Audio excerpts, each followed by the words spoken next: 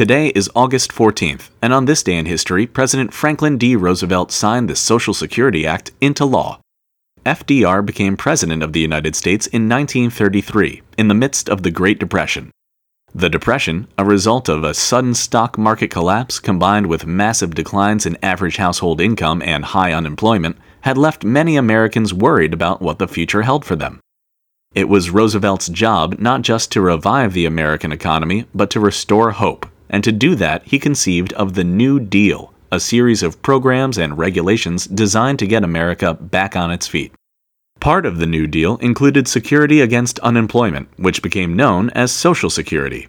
The idea was to create a sort of social insurance to support people who lost their jobs, with American citizens footing the bill through taxation. In the years since, Social Security has evolved to include not just the unemployed, but people unable to work any longer due to old age. The act has also become the focal point of heavy debate, with topics ranging from who should receive benefits to how those benefits should be paid for. But Social Security has survived largely unscathed since this day in 1935.